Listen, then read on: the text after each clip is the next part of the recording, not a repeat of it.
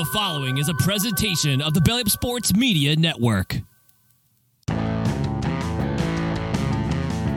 are listening to the 1420 Sports Bar Podcast. 4 beer with a sports talk and a whole lot more. We are part of the Belly Up Sports Network. Listen in as Brent and Dave invite you to belly up to the bar with them to talk about everything in the world of sports, just like you would do at your favorite watering hole. It's sports, beer, and shenanigans, so belly up to the bar with us, grab a beverage, and let's get into it. The 1420 Sports Bar Podcast, 4 beer sports talk and a whole lot more, episode number 351 for this 27th day of November 2023. Tonight's show, as always, is brought to you by SeatGeek.com, the SeatGeek app. Use promo code 1420pod at SeatGeek.com today and save yourself $20 on your first purchase. Remember, we are part of the Belly Up Media Network. Go to bellyupsports.com for all their great articles and other great podcasts as well. And stay tuned. We have something that works for Dave to be taking on the some other Belly Up media personalities in the coming weeks for a trivia. It's long overdue trivia. We're going to bring in some other Belly Up people to take a beating from Dave, the 1420 trivia ninja. Thank you very much to everybody who has been listening to our show over the years and follows us on Twitter and Facebook and YouTube and goes to 1420sportsbar.com on a daily basis to check out all the articles we have on there and everything else at 1420 Associated. Dave, your blushing bride was away for the weekend. It was you and the boy. How'd things go? We didn't burn anything down, didn't wreck anything. Boys got fed, dog got walked, and we had a good weekend. We had a really good weekend. It's kind of nice to let the hair down a little bit. And you know what? I was able to watch a lot of football on Saturday, which is normally something I'm not able to do. So that was a good thing to do. It was an interesting day. I went to the parade in Fort McLeod on Saturday. Yeah, I missed you. I thought I would have saw you. I know. I had a drone and I scoured the crowd, and I know you weren't there. I actually had my scouts on and everything else, so I was there. And there was reindeer and buffalo and horses and clowns and parade stuff. It was a lot of fun to get up to the great town of Fort McLeod and take that all in. On Saturday, I got back in time for the at a halftime, pretty much of the big the game. They got to find a new name for the game, because it deserves a lot more than that. It's one of the biggest games in college football every year, and the game doesn't quite do it justice, in my opinion. I'm talking the Ohio State Michigan game. Obviously, your Michigan Wolverines came up with a convincing win. They tried to piss it away with what I thought was some odd coaching decisions in the fourth quarter there, late in the fourth quarter. Run down the clock, don't run down the clock, timeout, don't no timeout. They got lucky with the interception late, but great football game. But my biggest take on that, Dave, is I talked about it yesterday. Did a quick Sunday brunch thing. The Big Ten's pretty fraudulent. There's 2 teams and that's it. Oh, that is it, right? You know, people talk about Maryland. They got a chance, and Penn State's awful. They beat Michigan State. Michigan State's 4-8. They're like the Big Ten is 2 teams, and it's been 2 teams for a long time. And that is it. What were your thoughts in the game? What were your thoughts about the fraudulent statement I just made? Well, it was an interesting game. It was anybody's game into the second half. My takeaway for this is fuck that Charlie Day or whoever the fucking coach is of Ohio State. I hate that motherfucker. I hate every Ohio State coach, but I really hate this fucker with his fucking pockmarked Botox face and painted on beard, fucking race, walking through the tunnel all sulky. Go fuck yourself and your private investigator who you paid to dig up dirt on Michigan's team and come up with this bullshit sign stealing thing. This is a total made up thing because of that fucking Charlie Day motherfucker.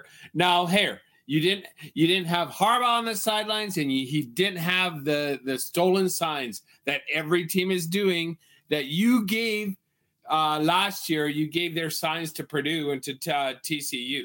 You gave Michigan signs to other people. You fucking prick. Take that loss. This one really hurts. I fucking hope so. He's in jeopardy of losing his job. It's quite funny because I think he's been there for 4 or 5 years now, and he's lost a total of 7 games, three to Michigan, and a couple of like that one to Georgia last year in the college football playoff. But 7 games in the 4 or 5, whatever, it's 4 years. I don't give a shit how many years he's been there. But it shows how important that game is to the boosters, to the Big Ten. When 3 of your losses come to your biggest rival, and you're on the outside looking in, you're like you're tapping on your own door. Am I allowed to come in? It's crazy. Exactly, and and wear it. Like I've never been so happy to see a coach do that walk of shame. God, that 50 meters from the Ohio State sideline to the locker room. Oh, God, that must have been a tough walk for him. And I hope he felt every painful step of it. You piece of shit. I fully expect it's just the way Ohio State is, and I know now it's 1,400 whatever days since you're 1,500, 6, 8, whatever the math is on. They were talking about the year before and everything else, but it's 1,400 plus days since Ohio State's beat Michigan. I fully expected Ohio State to win that game, and I didn't have a vesting interest at all. But I fully expected Ohio State to walk into the Big House and win that game. They didn't, and it was crazy. And one of the bigger things when I was like when you watch college football. We've talked about in the past, and even we had Aaron from Brutally Honest on here, and the traditions of college football. When Michigan, they turn the lights down a little bit and they get the strobes going. When they do Mr. Brightside and the whole 110,000 people are singing along, there's nothing quite like it in sports. There's nothing quite like, I'm getting goosebumps just talking about it. There's nothing like it in sports. Other teams do it, but that one is one of the best. It's so fun. And then even on the Twitter machine earlier on in the day, like they showed them opening the gates for College Game Day. It was 1 a.m. People are there at 1 a.m. to get a front row seat for College Game Day that doesn't start until whatever. The game was at like 7 a.m. Eastern, yeah. Yeah, at noon. 8 a.m. Eastern, whatever it is, yeah. Yeah, and you're going to just stand there and fucking whoop and holler for good for you. Whatever, ain't my bag of chips, but like I don't think I have that in me. Well, actually, you know what? I don't think I know I don't have that in me.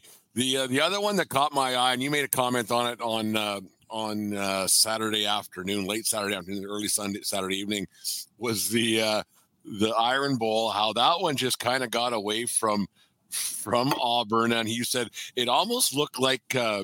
The conspiracy theory that it was almost like the fix was in, and then you hear of Coach what the heck's his name, the coach Freeze, Hugh Freeze, I think his name is, of Auburn at the post game.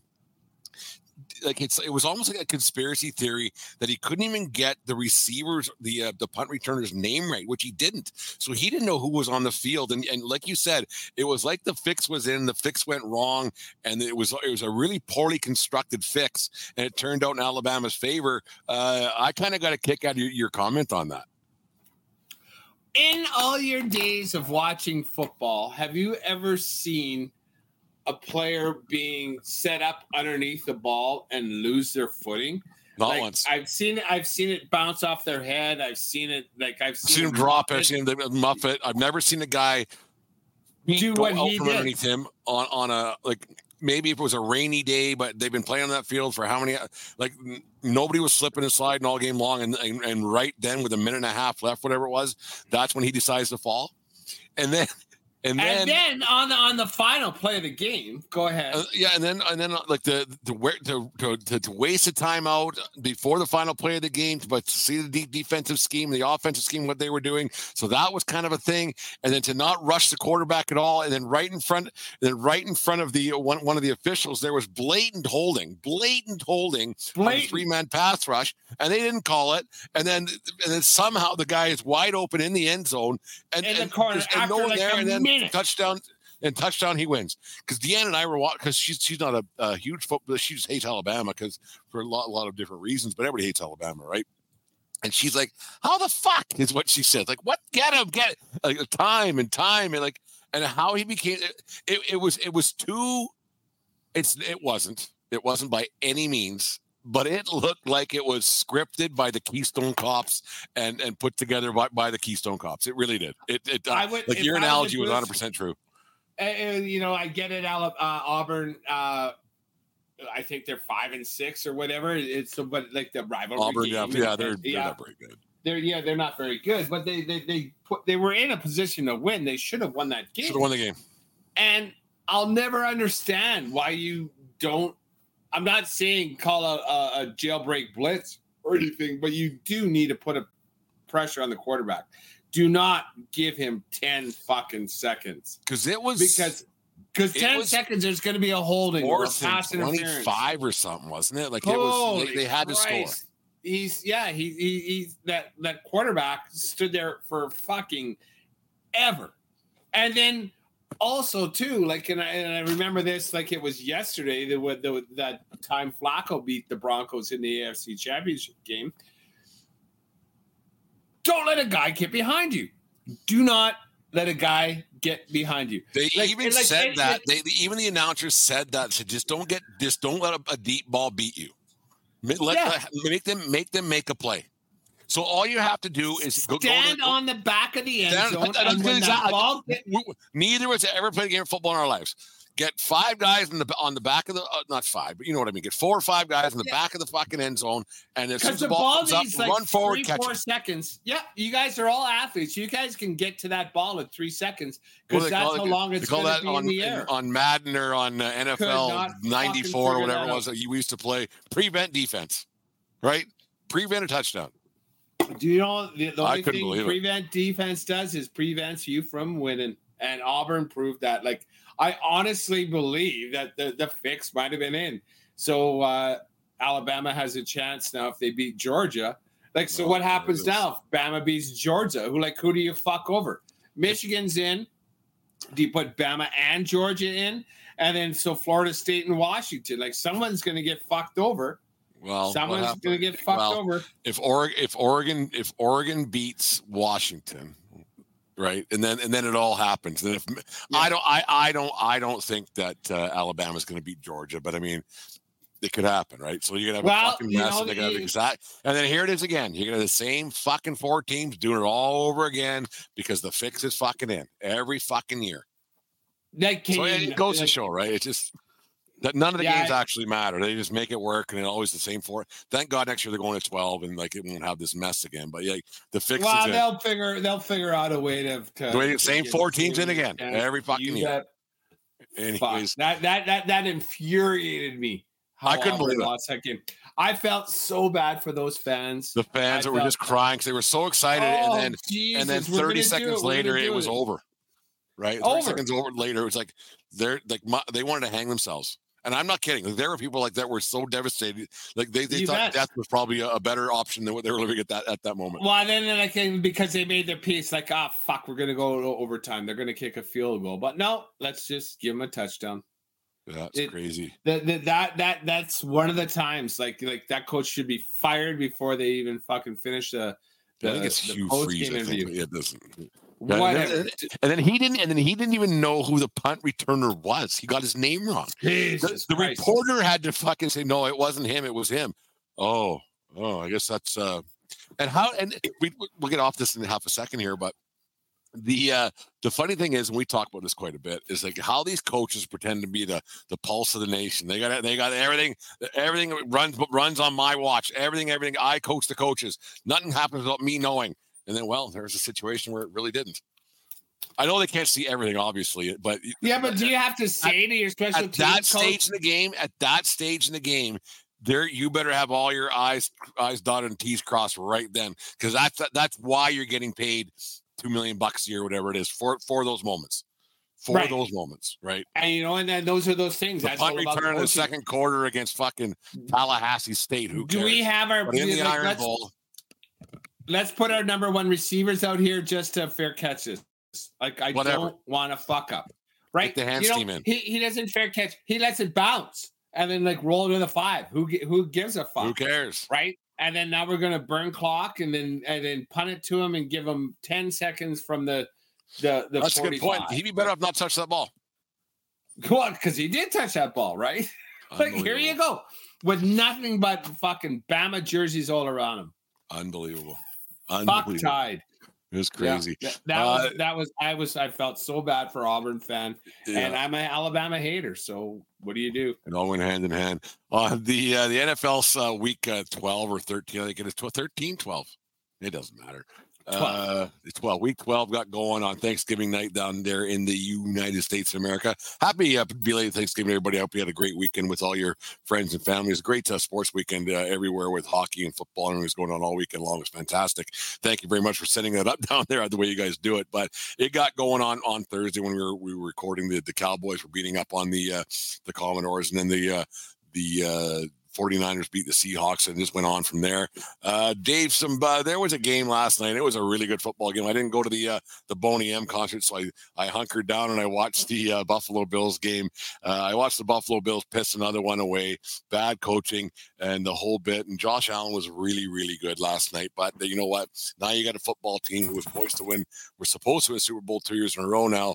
And now they are 6-6, and they are on the outside. And I'm not talking like close outside. They are on the outside looking in. Two games out of a playoff spot. The Buffalo Bills are in a spot right now of wasting another year of really. I don't want to say a great yet because you got to win something to be great. But the Buffalo Bills are in a situation here where they're wasting a couple of good years of a really, really good quarterback in Josh Allen. You know, we might as well change the team of that team, change the name to the Jar Lickers, because that's all they do. That's all they're going to be. Just lick the jar. Lick the jar against KC, and then to have another team in the Bengals jump them. And they, hey, that's supposed to be us in the Super Bowl. Well, fuck, just keep licking that jar.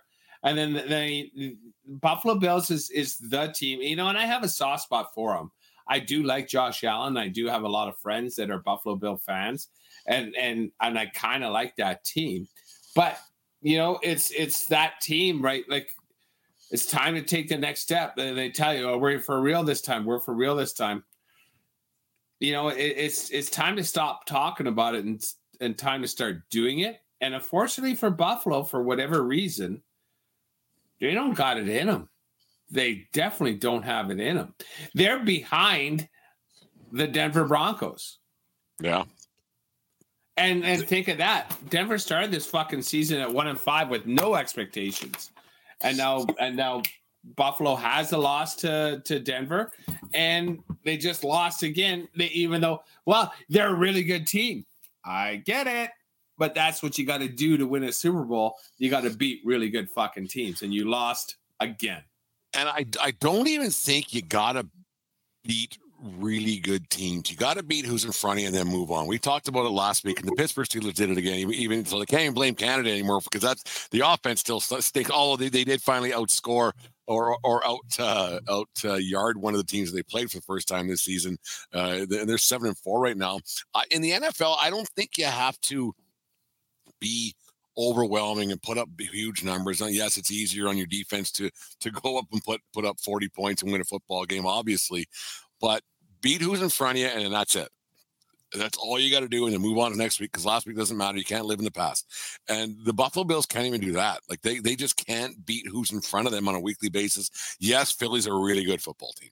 Like Philly's one of those teams that beats who's in front of them. They may not be pretty wins. They're not considered one of the best in the NFC for whatever reason. They're still people are talking about the 49ers, and now the Cowboy talk the way the Cowboys handled the Lionel Richie and the Commodores on Thanksgiving. But the Bills are they just don't get her done. And it doesn't, like, is it coaching? Yes. On 1 week it's coaching. The next week it's Josh Allen giving the ball away. The next week it's a defense. The next week it seems week in, week out. And when you're 6-6 at this stage of the year, that's who you are. And if you're supposed to be great and you're 6-6, you know what? You're not great. You're not. Yeah. It's that the team that is like there's always an excuse. Excuses are like assholes, right?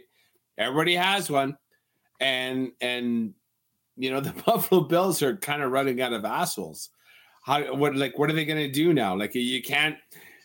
They're in a soft division. They like with the Jets, but they've lost to the Jets, and the Patriots aren't a thing anymore. It's them and the Dolphins. So there's a half your fucking season. And you can't dominate anymore. Like, what are you doing here? I mean, you're losing to the Broncos. You're losing to whoever they're losing to. Like, they're losing games they shouldn't lose. They're mentally weak. is kind of how what shows to me, even though they showed up against a really good Philly team. Like Philly's a really good fucking team. But Buffalo took them to overtime, and then you know what? They lost. That's it. There's no loser points in the NFL. The sixth straight over. Josh Allen has not won an overtime game since he's caught in the NFL. That's 6 times. That's one here, win there. Like those are wins you got to pick up, and then you get to playoff time, and you're one and done, and that kind of shows who you are. And that guy, I think that comes down more to coaching than anything else. Where you can't get a stop, you can't get to positive yardage and everything else. Like I think that like overtime comes down to that comes down to coaching a lot more than it does down to the players, I think. I agree. It's all the adjustments and everything like that. Speaking of which, I just read a tweet before we had. I'm just going to turn back the page a quick sec to that Michigan-Ohio State game. In the last 3 years, Michigan has punted once in the second half against Ohio State. Crazy. One time. And they scored every other time. So that's coaching. And I say that a lot about football. Football and coaching, it's all about the second half and the adjustments and understanding weaknesses and what happens. And if that's where games are won and lost in the second half, it seems obviously apparent, but unless you can make those adjustments and figure out what the opposing defense is doing to you, or what the opposing offense, what's working for them, and how are we going to counteract that? It's all about coaching and understanding and getting that message to your players. This is what we got to do in the second half to make this work. And either you make it work or you lose the fucking game. You bring up coaching. Carolina just earlier on today, they fired their coach. There's a third one in 4 years. After 8 games. Yeah, Frank Reich got the hammer today after 12 games. He didn't even make as long as old Herb Meyer made it with Jacksonville a couple years ago. At least Herb made it to game 13. This guy made it to game 12. And so it's the third coach in 4 years on a team that's in constant rebuild, hasn't been relevant for a very long time. Rookie quarterback, and on it goes. And it's just an absolute mess. What, like, if you're an owner of a football team who's hands-on like that, I don't know the guy's name. I can give a shit what his name is, to be honest with you.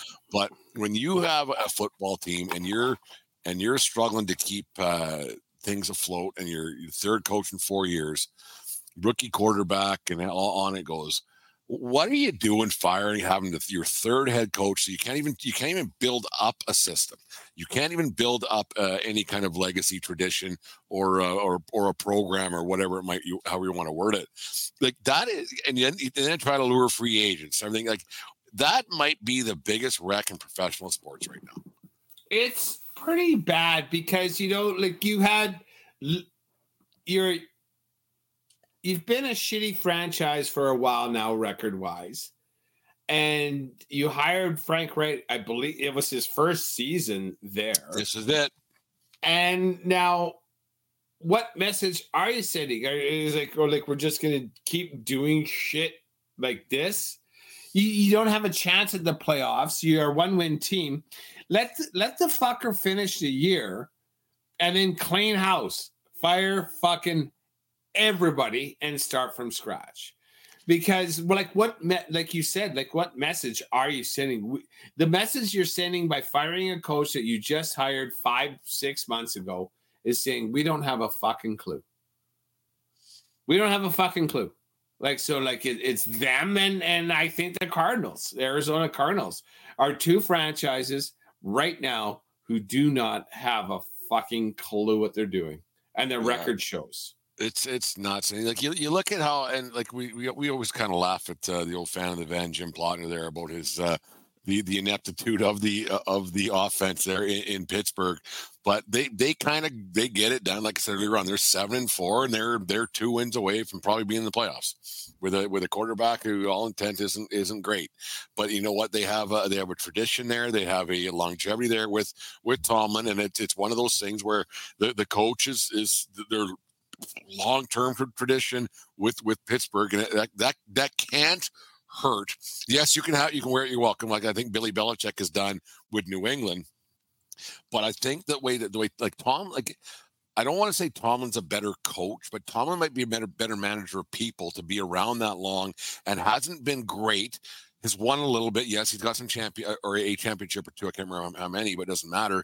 But I don't think you could insert Belichick into Pittsburgh and Belichick wouldn't have the same success that Tomlin had. I think Belichick's success came a lot from Brady. It was a combination of two, obviously, but just the way Tomlin and the Pittsburgh organization, they fired their offensive coordinator, and they didn't put up a bunch of points again this week, but they found a way. You know what? This isn't working. Let's get it done. But you know, we're going to keep our head coach because that's what matters. Like you said, coaching, the head coach matters a ton in the National Football League.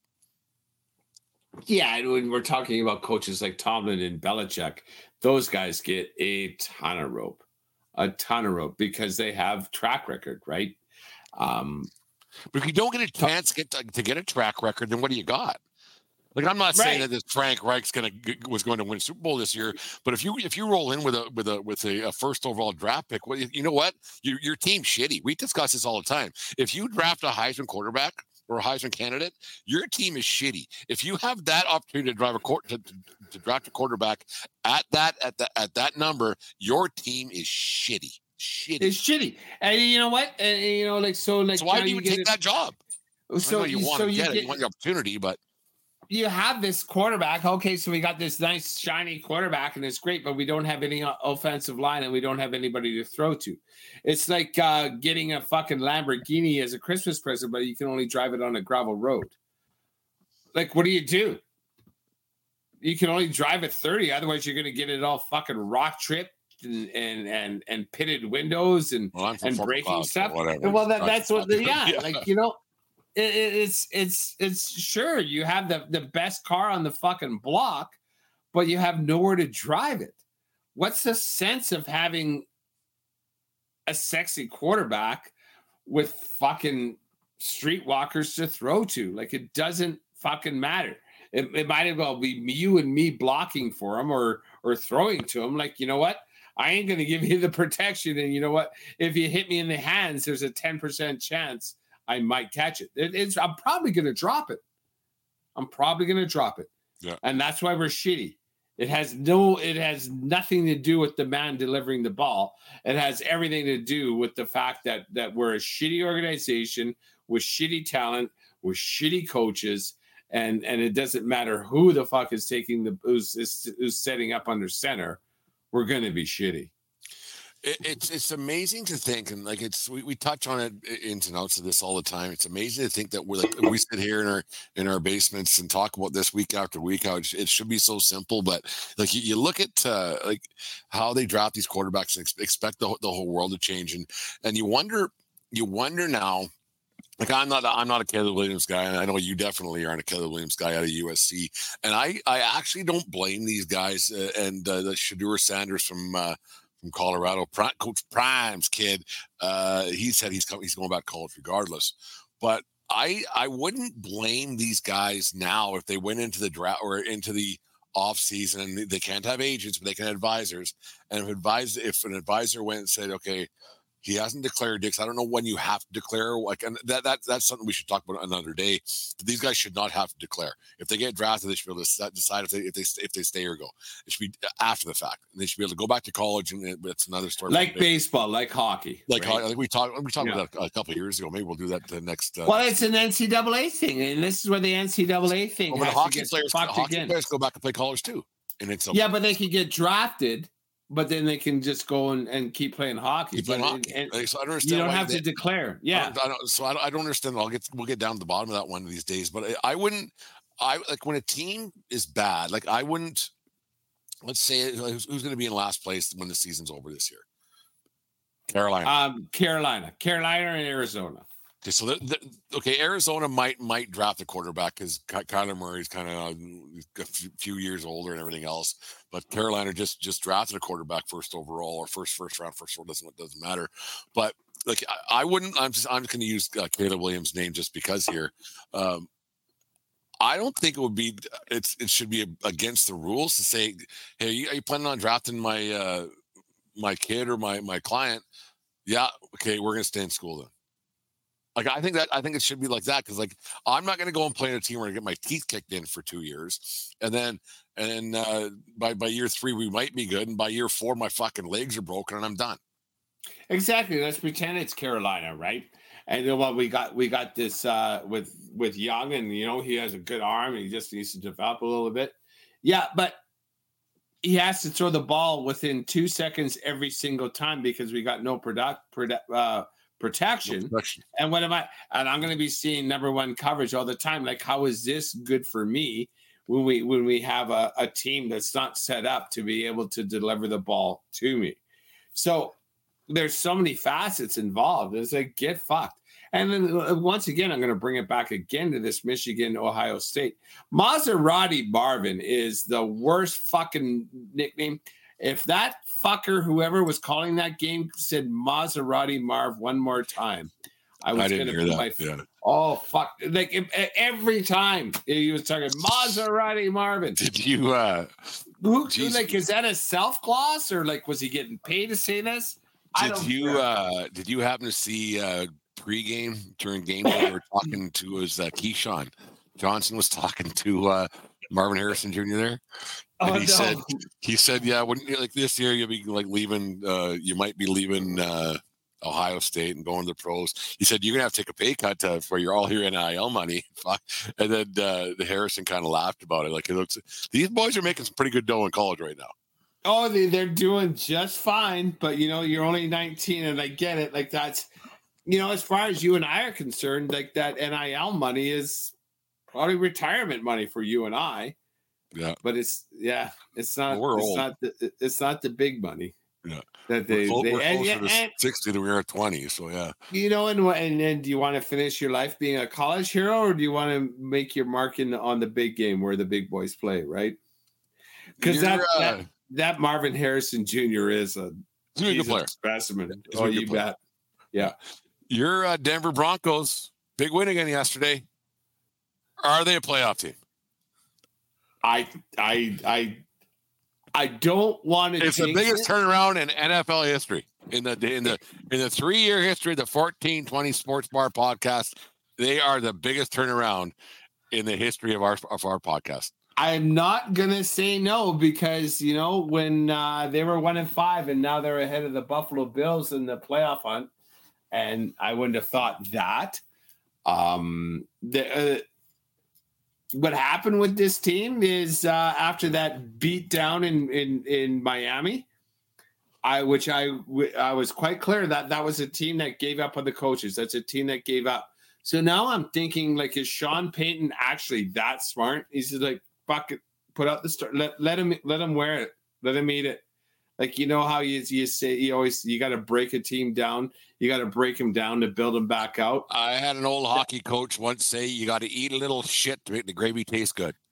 That's exactly what they did, because after that game, the only game they have lost since that beatdown was a contested game to Kansas City. But since that, they have beaten Kansas City. They have beaten Minnesota.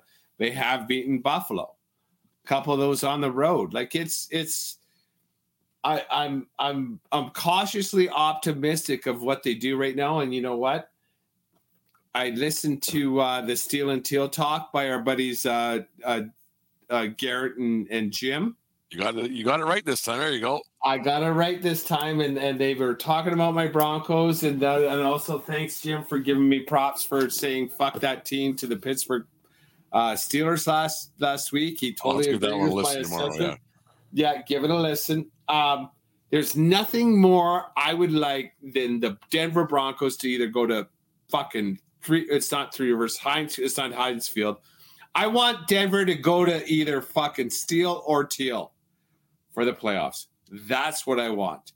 And then you guys can stop beaking about how bad my Russell Wilson led. I don't love Russell Wilson, but you know what he's doing?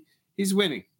He's not losing the games. I think you're getting to that point now, Dave, and it's getting more and more prevalent. Like in, week out, we laugh about it, like how tight the NFL is, and how, like, we talked about it last, like, mediocre. And I don't want to get on that train again, but we talked about it from like the first time you came on the 1420 podcast, episode number 4, whatever it was.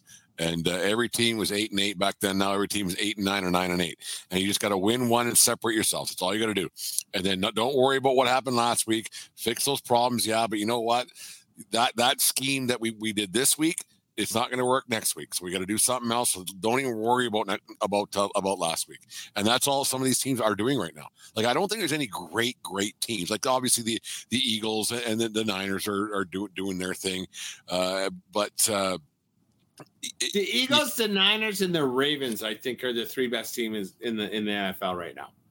It's just funny to see that these teams are just winning almost in spite of themselves, right? Like, I wouldn't say that about Denver right now. In spite of it, you know what? They're just getting it done. They're just doing enough. Like, yep, exactly. That's what Denver's been doing. They've just been doing the things that are fun.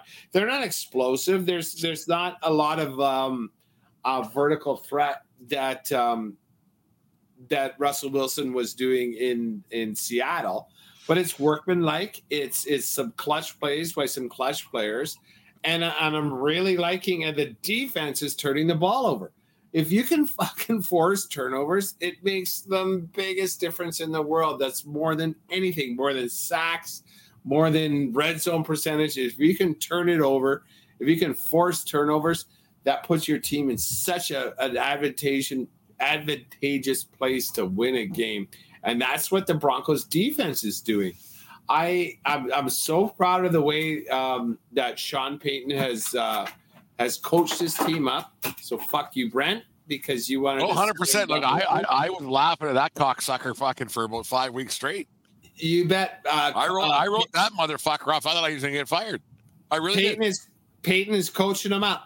And they're figuring it out. And, you know, I'm not getting on my knees yet, but this team is showing me something. And what they're showing me is they haven't quit, and they have some belief. They're right Ted Lassoing it right now. To tell you what, we'll get to fuck that team in half a second here. Then I should change it just about in a second here, because my brother-in-law, he's a big Bears fan, and I asked, because I'm doing pretty good in that Bulldog football pool. I'm right there. You're right in the jar. Oh yeah, you're within I'm right there. And I asked James this morning. I said, "Okay, listen, Alex, I'm fucking right there, and I have the Vikings beating the Bears tonight." He's a Bears fan, and I was just making conversation. I wasn't going to take anything he said to and go make some drastic change in my pool, because I'm doing pretty well. And he goes, the Bears win tonight. The Bears win tonight because eventually that Viking team, they're going to fall apart with the quarterback change and all. He goes, the Bears win tonight. He goes, I guarantee it. And I go, yeah. Shook his hand. Yeah, fuck off. See you later. I was like, I didn't say fuck off. Did you change your pick then? No, I didn't change it. So I stuck with Minnesota. Minnesota is put up 3 points in the fourth quarter right now. So they're turning the ball over, and I guarantee the people that I'm only 2 points behind. I guarantee you that they took the fucking Vikings. I guarantee it. So I would have been in first place after tonight. I don't know if the Bears are going to win. Like, it's only 6 points, right? And all the Bears still might bear it, but whatever. They're turning the ball over, but these are all just deflections. It's not really Josh Dobbs' ball at this point. Dave, we get to the big three of frauds, favorites, and fuck that team. The 3 Fs that we do every week here. Our 1420 NFL week in review. Let's start with frauds. Who do you got for your fraud of the NFL season that you thought might have had a chance, might have done something, but they just, you know what? Turns out they just ain't that fucking good. But it has to be Buffalo, right? Especially like, you know, they've lost some games they should have won, and they've. I give them no credit for losing to Philly. Like, that's a game you got to win. If you're going to be a big boy, beat a big boy. And they didn't beat a big boy. So, like, I think that's going to be the nail in the coffin, that game last night. I really do. Yep. that loss to the Jets earlier on. Like, who the fuck loses to the Jets? They're fucking terrible. Speaking of the Jets, how come no one is saying, like, fuck Nathaniel Hackett? All this Fire Canada shit, we hear Fire Canada, Fire Canada. How come no one is saying fire Nathaniel Hackett? Well, because now they have Brent Radlinski circa 1995 playing quarterback for him. Christ, I was pounding that fucking drum last year at this time when he was the head coach of the Broncos, and I was the asshole for calling Hackett a fucking piece of shit. And then Tim Boyle on my ass is a bad quarterback, man. He's not good. Fuck. Coach him up. That's what you're supposed to do. Well, anyone can fucking coach Aaron Rodgers. That's the thing, right? And that's the thing. And that I might change my thoughts about that. So we kind of touched on how bad the two New York football teams are, New Jersey football teams, a couple of times, but that Jets team. Like I had Seattle as being the biggest frauds in football. They got blown out. They got shown there how shitty they actually are. Geno Smith isn't good enough anymore, and maybe it's time for Coach Carroll to go back to USC and finish off his career as ride the donkey up and down the sidelines after a touchdown. I'm not saying coach the team, and maybe that's what, because he got the same color hair as Traveler does, the horse there at USC. Because I think they're fraudulent. They got proven by a very good San Francisco team on Thanksgiving night there that the Seahawks are fraudulent. They're not very good. Like they just really, really are. They don't stop anything. They don't score enough. They're just not very good. But you get to fraudulent teams, like almost a fraudulent franchise. That Jets team is fucking. That might be the worst football team constructed in the history of the NFL. That is absolutely atrocious. And yes, they're down a Hall of Fame quarterback, but if you have Hall of Fame players around you and great players around you, you'd find a way to make it work. And yes, Nathaniel Hackett's Hackett's part of the problem. Ownership's the problem. They got a bad quarterback. They got a bad backup quarterback, and on it goes, man. And like, I don't think even with Aaron Rodgers, they would have been that much better, really.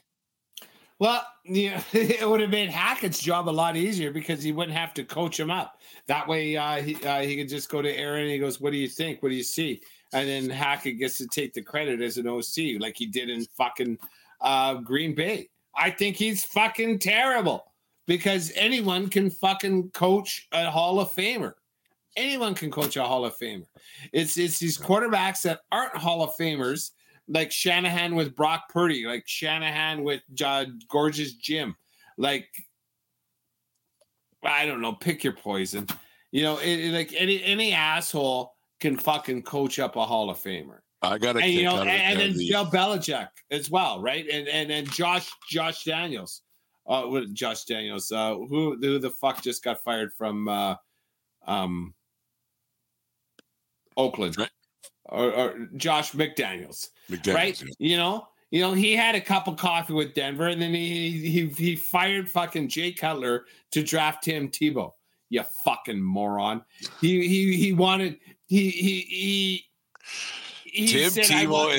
Tebow is the greatest college football player to ever play college football. But he's a terrible professional. Like, who the fuck do you think you are? I mean, he didn't learn his lesson because then he took Gorgeous Jimmy as opposed to Derek Carr. You can't make it work. I'm not calling Derek Carr a fucking Hall of Famer, but he's a better quarterback than Gorgeous Jim. I honestly believe that. He is. And I don't care. But just you're letting your ego get in the way of you doing your goddamn job. Get fucked. Did you happen to see that? Because it was an Amazon game, wasn't it on Friday there? No, I didn't watch 1 minute of that Jets Miami game. It was there was the Hail Mary that turned out bad for a pick six. I saw that highlight. That was hilarious. I think they named it the Fail Mary is the way that turned out. That's then there was another play. I can't remember. There was a third and 3 or a 3rd and 4 conversion that Boyle of my ass didn't convert, and they panned to Zach Wilson, the MILF hunter, on the sidelines. He had a grin on his face, like, yeah, maybe it isn't me. Maybe this fucking team sucks. Right? Like he grinned, like, fuck it, this isn't my fault. They don't blame this on me. And that Yeah, fucker's how playing. Nathaniel Fuck Hackett? off. Like we heard fire Canada all the time, but like why isn't Hackett taking some heat for not being able to develop a game plan? If you're that good, show you're good. Like you don't. It ain't over yet. Oh, fucking loser! Nathaniel Hackett's a fucking loser. And Dave, let's go to the second of our 3 Fs that we do here every week in the 1420 Sports Bar Podcast, NFL Week in Review. Who's your favorite as of right now? I change week to week for me. Well, like right now, it's Baltimore's the toast of the AFC, and then it's Baltimore San Fran, and Baltimore's going to win it. Baltimore looked really, really good, but I am still going to stick with the team that I switched to last week. And they put up a lot of points on. And it's a big event, and I was thinking I wanted to ask you about this on Thursday. We never got around to it though. But playing like American Thanksgiving is such a big event, and it's such a big game to play, especially the two that are traditional in Detroit and in Dallas.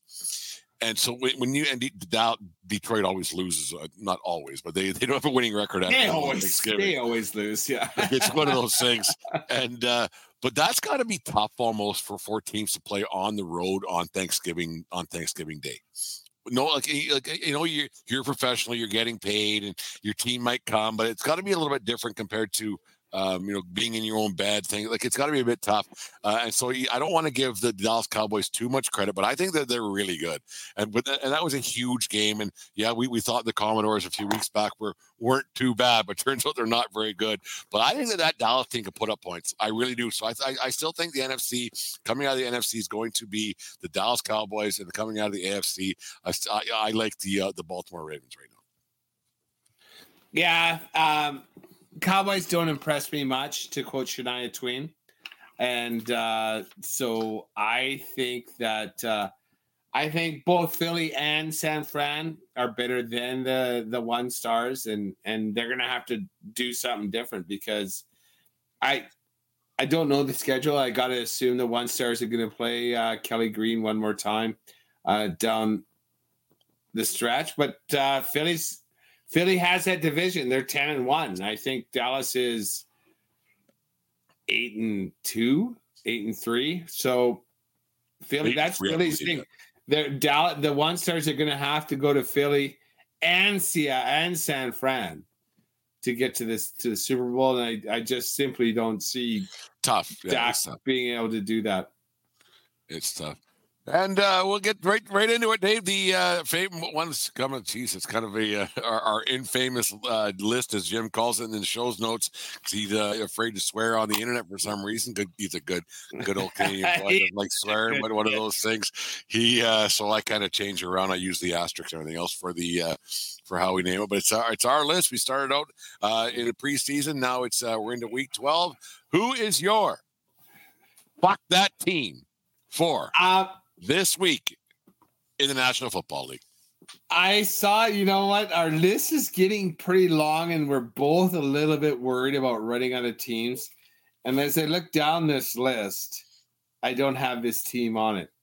In fact, I don't have this division on it. So what I'm going to do tonight, I'm going to take 4 teams and say, fuck you, NFC South. Fuck you to the entire NFC South. The Falcons, the Saints, the Bucks, and the Panthers. That's you. 320 players, Dave, all at once.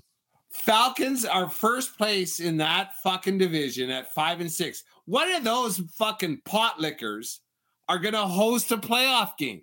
Well, that's fucking garbage. They don't ask how, they ask how many. Absolute garbage. Like I watched a bit of it. Was it the Saints and Falcons game on the weekend?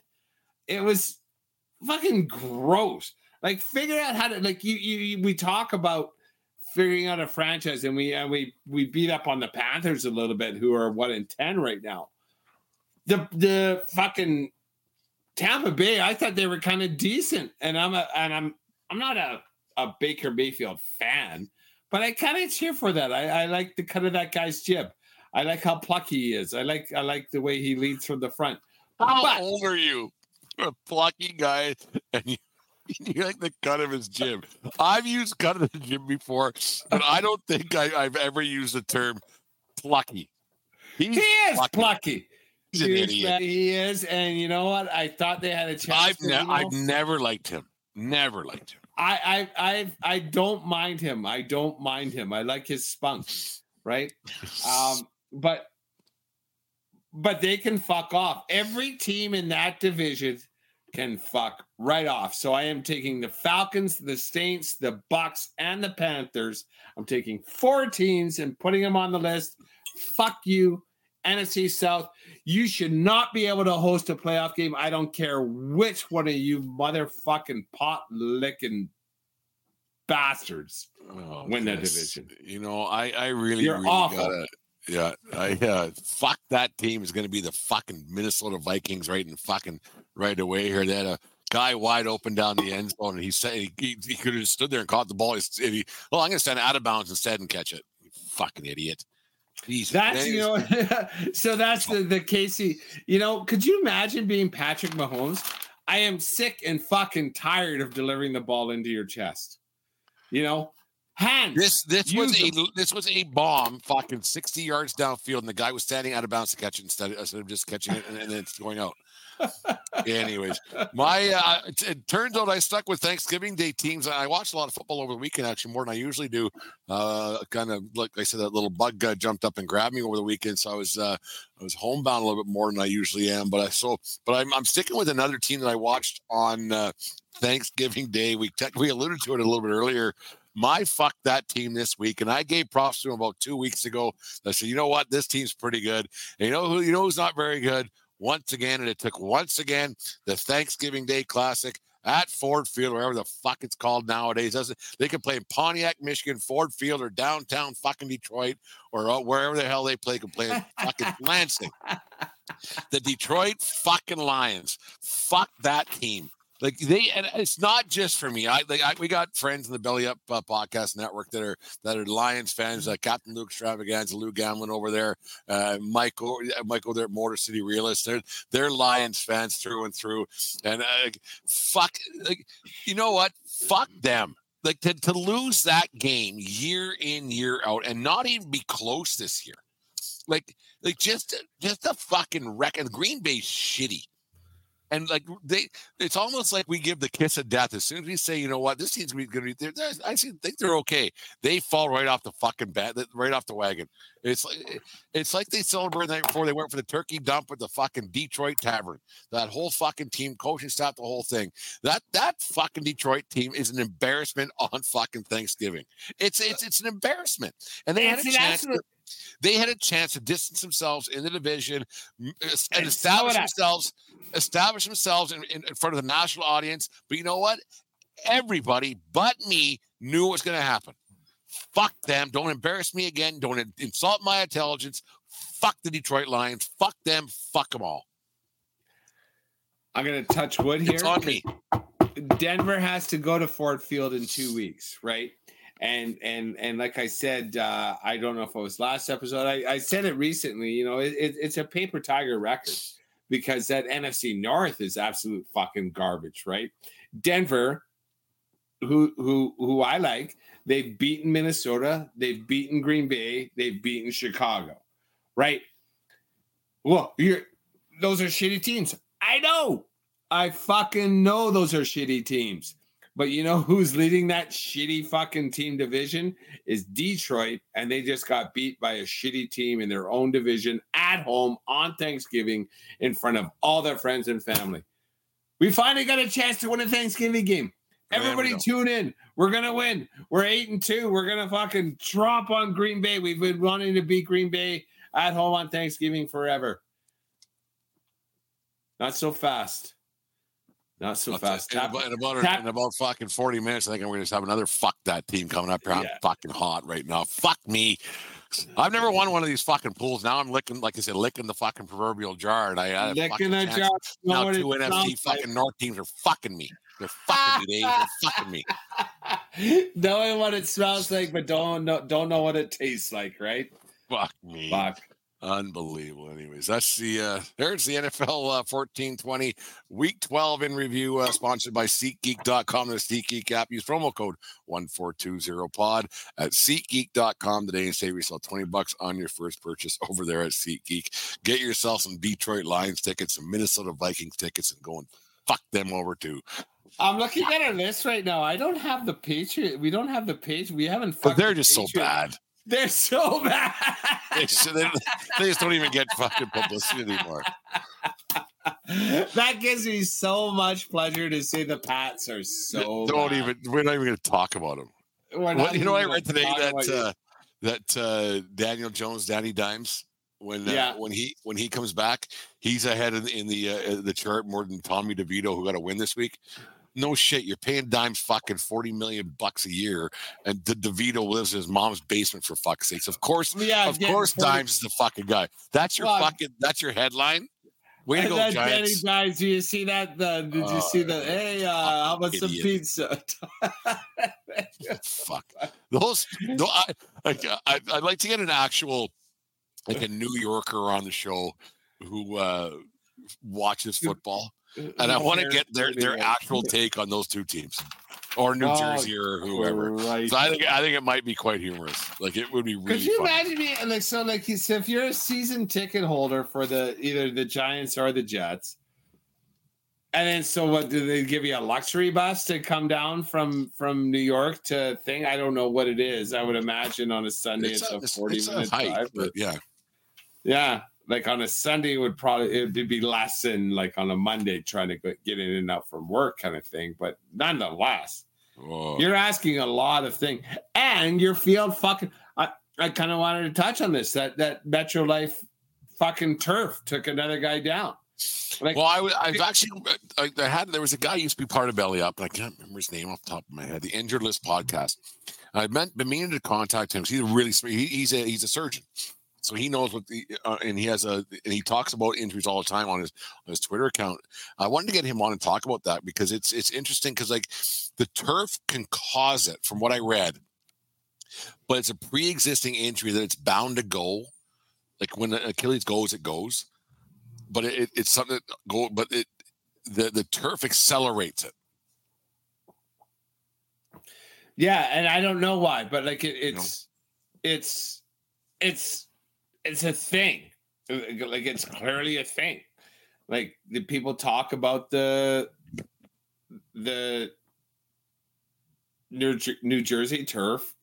Yeah, players get more injuries on it. Like, and that's what I read on the Twitter machine. So like I don't know anything, but it seems like it's a pretty shitty playing surface. And like when you're a billionaire paying hundreds of millions of dollars a year, you would think you would want your hundreds of millions of dollars a year to be safe, right? Like you're not fucking buying a Kentucky Derby winner and running him on asphalt. Well, we'll get into that next segment because there's a lot that's bothering about the NFLPA, the NHLPA, and the player safety and stuff. That there seems to be a disconnect between the two.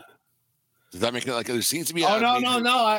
Let's get into it. Let's take a break. 1420 Sports Bar Podcast, 4 Beer Sports, talking a whole lot more. I'll get back to you in half a second after this little word from our friends over at SeatGeek. Are you thinking of going to a game or a concert in the coming days ahead, or do you already have tickets and want to upgrade where you're sitting? It's simple. Go to SeatGeek.com or the SeatGeek app. They have tickets for all sports going on right now, as well as concert tickets to shows throughout North America. And to make things even better, use promo code 1420pod, that's 1420pod, and receive $20 off your first purchase. Once again, that's promo code 1420pod at SeatGeek.com or the SeatGeek app. 1420 Sports Bar Podcast, 4 Beer Sports, talking a whole lot more. Dave, the NHL, for a league that's trying to, and forever since we were young guys and everything else, it's been trying to do all the right things all the time, make its way into the mainstream United States, and it fails at every fucking possible turn, and it's actually starting to piss people off, and across our great country in Canada here, on a weekly basis, the decisions that get made and the thoughts and process and everything else that happens in the National Hockey League just seem to be.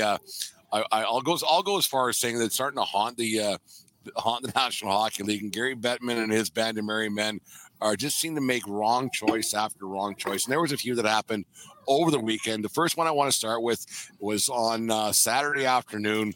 The Boston Bruins traveled to Madison Square Garden in New York City to face the Rangers. The game was secondary. That Rangers team is really good. Let's just talk some hockey, but people aren't listening to our show to break down the who scored goals or anything else. But the Rangers, right at the end of the game, Jacob Trouba hit a guy by the name of what the heck's his name?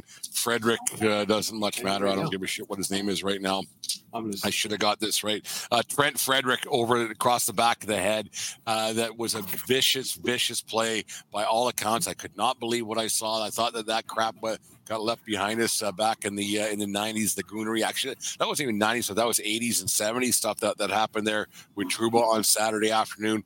Dave, when you probably didn't watch the game live, but when you first saw that, what was your initial thoughts of Trouba's? And I'm laughing about it now because it's just like I don't want to say it's horrific, but it's such a joke. I couldn't believe what I saw when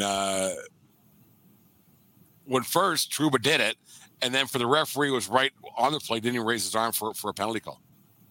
Yes, I did not watch that game. Thanks for realizing that I don't watch NHL on a regular basis, but that's what it is. But I did see it on the Twitter machine. I go and look at on the highlights, and I saw that, and like when I saw it that night, I was like, "Ooh, fuck! Someone's going to be missing some games." And that was on Saturday night or Sunday night? Saturday afternoon. Saturday afternoons. Okay, yeah. So I did see it on Saturday. And then when I believe this morning is when I read the punishment was $5,000. $5,000 for that? That fucker chopped him in the back of the head with his stick. And he's I see different things in the NHL, and I see dirty hits, and I see things that shouldn't happen. But, like a dirty hit, like when I see these blindside hits and leading with the like head hunting and stuff like that, and guys are getting 4 or 5 game suspensions, I agree with it, but I don't fully agree with it, if that makes sense, because that is still part of the game. You got to protect yourself. You got to make sure you know what you're doing when you're skating around on the ice at a high speed. But for a scrum in front of the net and a guy to take his stick and club me in the back of the head, that is malicious. That's with intent, and he gets a $5,000 fine. Like a game check, like we talked off screen, a game check is $50,000. You saved that fucker money by not giving him a suspension, and that I don't understand. That with I the don't way the understand. NHL works now, Dave, with the salary cap implications, and everything else. Jacob Trouba's cap hit is $44,000 a day during the National Hockey League season. 44 plus actually. He got fined $5,000. He doesn't miss a game, so he doesn't. There's no such thing as game checks anymore. It's NFL's game checks. NHL, you get paid. It's a lot of accountant speak. But so basically, he's going to make $39,000 today instead of $44,000 today. He won't miss $44,000 for slashing.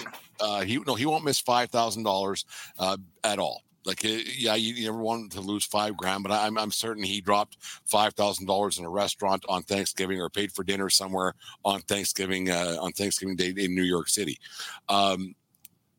It's an absolute fucking disgrace that something like that happened.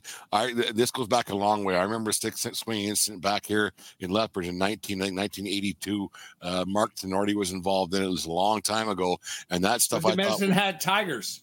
I thought that stuff went away when they were wearing Cooperalls. Yeah, back in the day. And you remember that one, and a stick swing instant, like when you don't have control of your stick and that's your reaction, that's who you are. And that's a dirty play. And getting a $5,000, sure, it's going to put him on the books, I guess you could say, saying, yeah, he's going to be a repeat offender. So the next time will be a suspension. But wouldn't something like that be an automatic? Like, you can't do that. You can't swing your stick and hit someone in the head, because let's just say that he hit 2 inches below where he hit the kid in the head, and hit him on his helmet. So it was lucky. It was lucky. And when it comes to safety, you can't be lucky. And that goes back from one of my construction days. If you're relying on luck, you're fucked. Someone's going to get hurt. So he got hit in the helmet. And Trent Frederick is very lucky right now that he isn't seriously hurt, because 2 inches lower, it gets him in the ear, because on a hockey helmet, the ear isn't protected. 2 inches lower than that, it hits him in the neck, and who knows? It could have crushed his larynx, could have busted something open, on it goes. With the referee standing right there, why it doesn't go to the hearing in front of the player safety, I have no idea.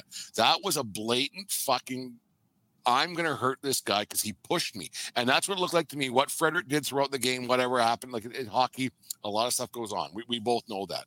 And we're both old school guys who miss the old school part of the game. Guys getting hit, guys getting punched, guys fighting, whatever it is. But I've never been a proponent of a guy swinging his stick at anybody's other body parts, because that is malicious, and there's an intent to injure, and that's what Trouba did. And for him to get a $5,000 fucking fine, it's not just a kick in the teeth to Jason Fred or Trent Frederick. It's a kick in the, I should get his name right one of these times. It's a kick in the teeth to other players of lower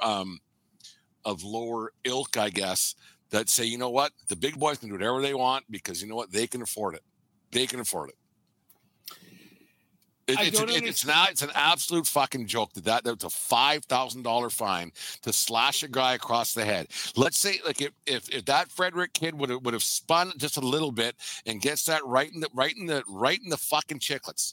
He's doing more than spitting chiclets right there. A lot more. Right? And it's half a second. That's all it could have been. And that, I know you can't, and I think that's one thing the NHL has to do, is they really have to start saying, this is what could have happened, not what did. Like the crime should, or the time should do the crime, but the crime could have been a lot worse. In a split second, that crime could have been awful. You're completely right on that one, because it's not about intent. It's being responsible for your stick. Right. So I didn't see the entire thing. I just saw the actual incident, and he turned and swung and hit the stick. And like you said, if it hit him in the neck, if it hit him here, but another 4 inches later, it hits him in the shoulder pad. And then now there's no fine. There's nothing. Right. And Trouba has a history of a good hockey player, good hard hockey player. He's aggressive. I'd have him on my team, 100%. You bet. Like, he lays people out, and you know what? I don't know if this was. I don't know why he decided to swing his stick, but anytime someone decides to swing his stick, I don't care if it hits you in the fucking kneecap. I don't care if it hits you in the nuts. I don't care if it hits you in the fucking bridge of the nose. Bang. You swung your stick at that guy on purpose, 2 games, whatever, right? Just something, because you cannot have guys swinging their stick in anger at each other's thing. Like, and then what happens? And then we got Ogilvy on fucking slap shot, right? And you can't cross the border. You can't do this. And then Oglethorpe. Ogilvy was the catcher. Ogilvy was a nerd on Bad News Bears. On Bad News Bears. Like, he wasn't the catcher. He was the guy who just kept score. Ogilvy. We're not talking Billy Bob Thornton fucking Bad News Bears. We're talking Walter Matthau Bad News Bears. Walter Matthau. But and Trouba's a big, intimidating player that plays the game that you and I both like. Like, he'll put his shoulder into a guy's chest and put him out. Good, clean hits. This is not good clean hit. This is using your stick as a weapon. And when you use your stick as a weapon, I don't care where you hit a motherfucker, you get a suspension.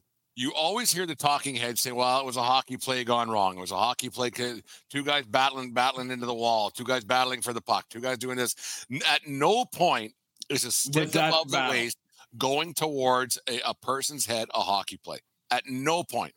Never. Like ever. And that could have been such a disaster.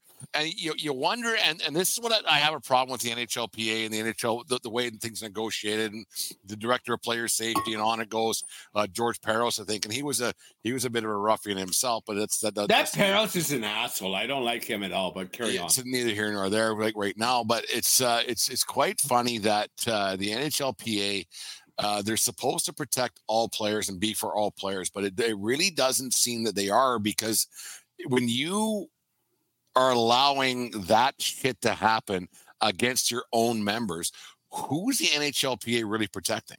Like they negotiate these contracts with the NHL at the bargaining agreement to say the maximum fine can be this can be this is all you can do. Here's what we're doing. Is the NHLPA protecting its players, or is it hurting more players? Like, do they care about these younger guys, or is it all about the high rollers and everything else? Like, if it was Sidney Crosby instead of Trent Frederick getting hit across the head the other night, you would have had. Or actually, you know what? Let's forget about Crosby. We'll talk about that in a half second too. How Ovechkin and Crosby are kind of feeling a little bit left out. But like, if it was Connor Bedard, wonderkind of the National Hockey League, if he's the one who got slashed across the back of the head at Madison Square Garden on Saturday afternoon by Jacob Trouba, what's the fucking penalty? A lot more, guaranteed. Well, in my opinion. Yeah, I think you're right. You know, especially like what if the fellow was hurt? What if Connor Bedard's had to go on a Mother's Day trip with Corey Perry? Like, I don't know. Like what are the penalties about? Too, but yeah. What are the penalties about that? And it shouldn't matter. The only thing that matters is that Trouba was swinging his stick as a weapon and using it as a weapon. And like, it doesn't matter. It doesn't matter if you hit him on the top of the head. It doesn't matter if you wrap him on the ankles. You were swinging that stick. Like, it's a fast, violent game, and you know, even when you're standing still, you have a weapon in your hand, and that's your stick. And when you're swinging it like that, it's not. Trouba knows better. It's not supposed to be a weapon, and that's the thing. Yes, right? It's not supposed to be a weapon. And Trouba used it as a weapon there. Like, and you know, I keep saying it doesn't matter. It does matter, right? It does matter if you wrap a guy on the back of the knees as hard as you can, as opposed to the back of the head. It does matter. And he hit him in the back of the head, like with a good two-hander. Like, that would have fucking hurt. You know, and then later on today, the NHLPA or the NHL and the Player Safety Associate, whatever the fuck, they made the announcement. I can't remember the guy's name from the Seattle Kraken. He got a two-gamer for a slew foot that he had on Alex DeBrincat of the Detroit Red Wings. Yeah, he got a two-gamer the same day. So a slew foot, a lot can happen. A lot. See, once again, a lot could happen in a slew foot. A guy could break his tailbone, fall back, break his head. A lot of injuries have happened from slew foots over the years. But you know what? A lot of injuries haven't happened from slew foots over the year. So that one gets 2 games. This guy gets fucking, and this is can't remember the guy. Should do some research. Is it because Trouba is a name, or because the Rangers? Like, if Trouba played for Colorado, for Columbus, he might have got 2 games. Because I don't think there was a penalty on the play. I think that's why. Because it was a dead puck foul kind of thing. Is that why? There wasn't a penalty on the play, so it wasn't. I don't want to say it wasn't reviewable, but it was one of those things. Like, well, but so a guy slew foot, you break it, doesn't get hurt. Once another guy doesn't get hurt, this kid gets 2 games, and he actually loses out on money.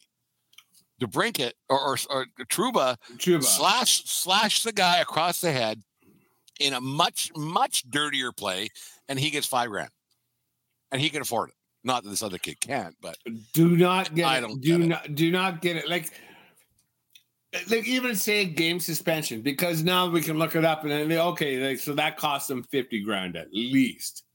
Thank you, right? Because $5,000 is insulting. Nothing. It's insulting. It's nothing. Yeah.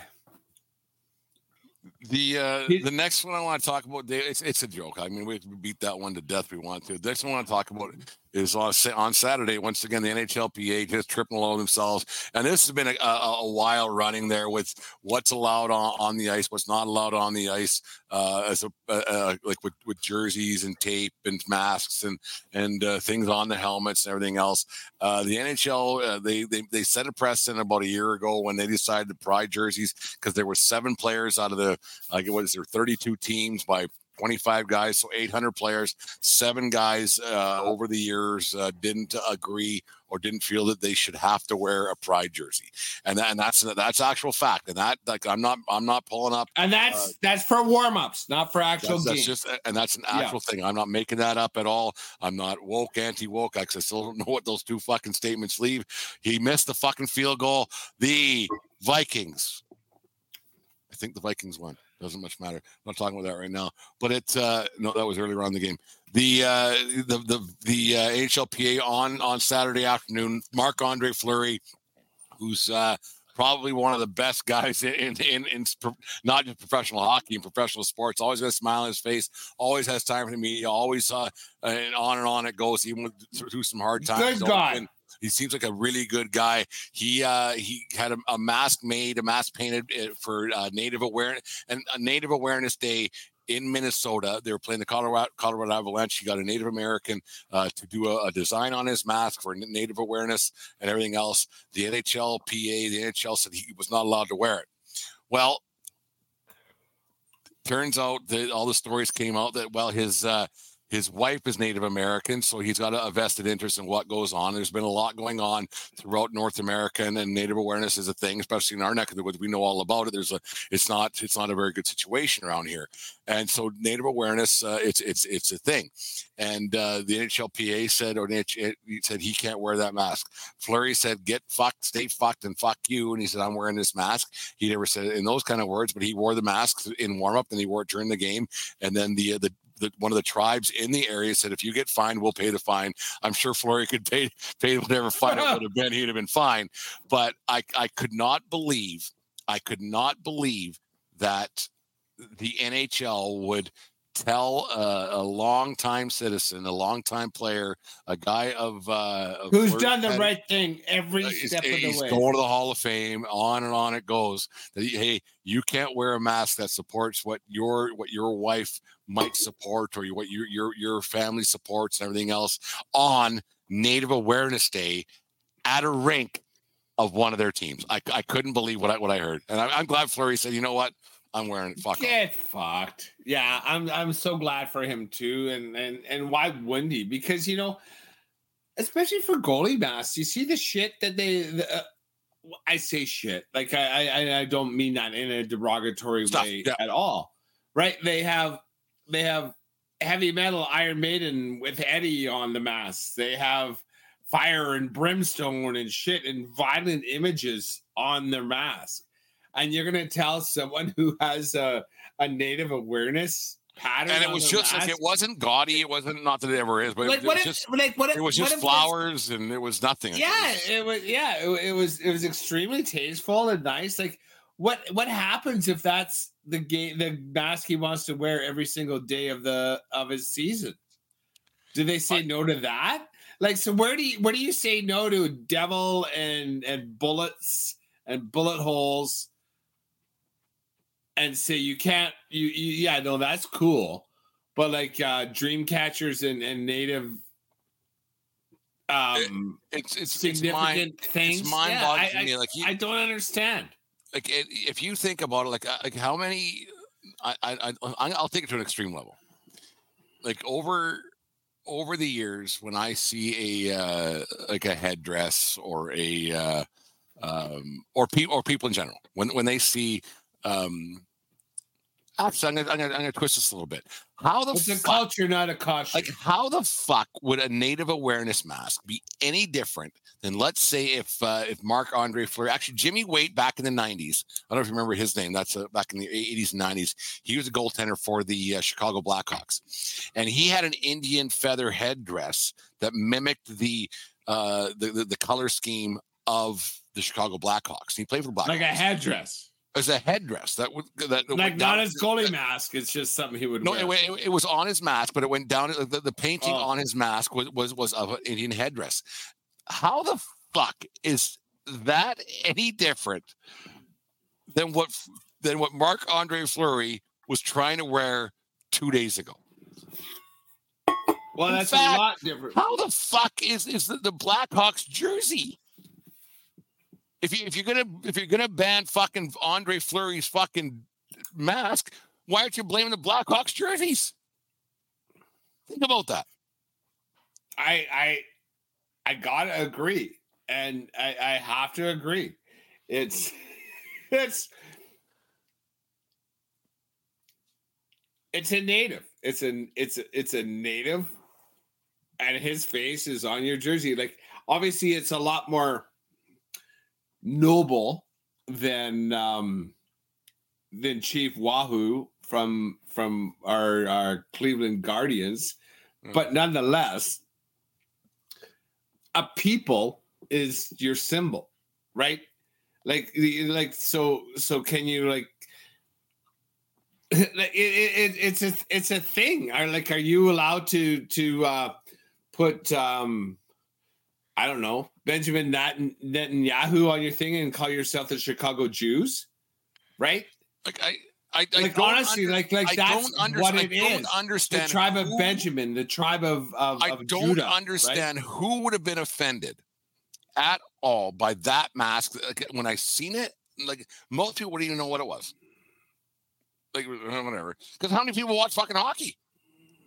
Like, I watch hockey. I was not tuning into the fucking Minnesota Wild fucking the Colorado Avalanche fucking hockey game. It drew more attention by being fuckheads than it would have if they just let the game slide. And that's the thing. I think the NHL actually did want to let it slide, but the press, being what the press is, and it's their job, is like, he's not supposed to do this. He's not supposed to do this. And they made sure everybody knew he wasn't allowed to do this. But he did do it, and the NHL higher ups said, no, we're going to let it slide. So when don't you let it slide, right? Is it when a Russian puts an anti-Ukraine thing on their helmet? And that's, I understand the league's dilemma going forward, because there will be a time when some player does something silly and puts a logo on their helmet or on their thing. So, I agree. Like, I agree with you. There is going to be something that does go over the edge, right? But I think in general, like, now that we. But who's the one to say where the edge is? Like, where is that line? And that's right? The thing. Like, now that we have this, and once again, I'm gonna plead ignorance. I don't know what woke is and anti-woke, and I don't give a fuck. I just know that if you're nice to people and it works out pretty good. And if something's wrong, you should say something. But if something's right and they want to fucking, I cannot see how because there's people, if I don't want to see it, we'll turn the fucking channel, right? Or if I don't want, well, I can turn the channel, whatever. Don't push it down my throat, because I think that's the anti-woke crowd, correct? Right? I think. Yes. Okay. So the anti-woke people have become so afraid of seeing anything new, they think they're pushing it down my throat. Well, they're not, because you wouldn't have even known. You wouldn't have known at all. Now, to me, what's more? But harmful, now you're getting told what you should be offended by. Well, but I'm not. I'm not telling you anything. Like I'm yeah, just, but like now let it running campaign and like so the anti-woke crowd is actually the ones to blame for this, for not people being allowed to express themselves when we're in 2023. I don't know why I'd look at the fucking date. Like now so the anti-woke crowd has actually made things worse when we're supposed to be smarter and better and everything else. Like they wanted to express the native awareness. That's it.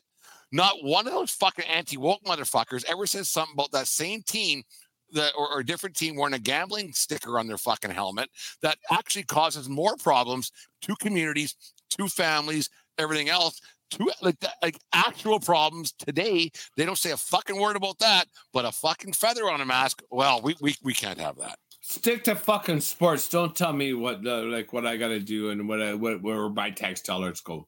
Like Jesus fucking Christ, just stop the fucking puck. I don't need to know you're married to a native. And they don't use the word native either, right? Like, it's just like, well, just fuck off. Just relax. He's a goalie playing a goddamn game. Why are we... Who's a nice guy? Who is a nice guy? Who's been in the league for 15 fucking years? Don't worry about it. Just don't worry about it. Exactly. And don't worry. And the big picture is if there might be 3 people that mask helps. Who might and 3's low, obviously, but there might be 100 people who, after that game, went and read up on something about native awareness. Good. And that's someone's going to buy that mask, and that's good. That's a good thing. And someone buys that mask, and that 10 grand that money goes to might go to something that helps. Wherever. Yes, exactly. The people who watch the game. There's probably more than 100 that night who spent their last $100 on a fucking gambling app or a gambling this or blah, blah, blah. Cause it's the NHL is actually getting worse than any other sport is right now, in my opinion, when it comes to gambling stuff. And I whatever, we used to be sponsored by some gambling apps and just, I'm good. But the thing is, more people got harmed by the NHL and what they allow that same game. By spending money on gambling and everything else. Some people can contain it, but most can't. I shouldn't say most, but it's a split. More people got harmed by NHL produced bullshit with the gambling stuff than Marc-Andre Fleury and his mask. I guarantee it. Because 0 people got harmed. There's 0. There's a small faction of people that may or may not have been butthurt. You know what? And I don't even know if people were butthurt about it. All I know is like the media said that he's going to wear a mask that he's not allowed to wear. What's going to happen? Right? And I knew that before he even wore it. Like I knew that. Like, and I'm not like I follow obviously sports, but I don't follow everything all the time. But it came across my Twitter feed that the most irrelevant team in the National Hockey League just might be the Minnesota Wild. And I knew that Marc-Andre Fleury was going to wear an illegal mask during fucking warm-ups. He didn't even wear that goddamn mask during the game. And we're talking about it right now. I'm not 100% sure, but... Oh, I didn't think he wore it during the game. But nonetheless, I knew he was going to wear it before he even wore it. Like, why people got butthurt about that? Why the NHLPA said that, maybe you shouldn't. Why the NHL said, you can't do that. Who's it hurting? The anti-woke crowd. The only people that was hurting was the anti-woke crowd saying, not in my backyard. Fuck off. Right. And, and the same thing, the NHL has said the players aren't allowed to wear that gay pride tape on their sticks anymore. Right? The rainbow players tape. Say, I'm doing it. Get fucked. And apparently players are using it all over the league. Yeah, I'm doing it. Yeah. Like, find me. You're gonna kick me out of the game. You let Trouba hit a guy in the back of the head like he was chopping down a goddamn tree. Good point, Dave. And you're gonna suspend me. What hurts the game more? Fucking goonery, which you're talking at both sides of your mouth, saying that we have no part of the game in this. We're trying to get rid of this. The fighting, the stage fight. Or I have rainbow player safety. Or I have rainbow. Somebody with a fucking flower on their mask. Rainbow tape on their blade. Or rainbow tape on their stick. What hurts? What hurts kids more? What hurts kids more? Because a kid is actually going to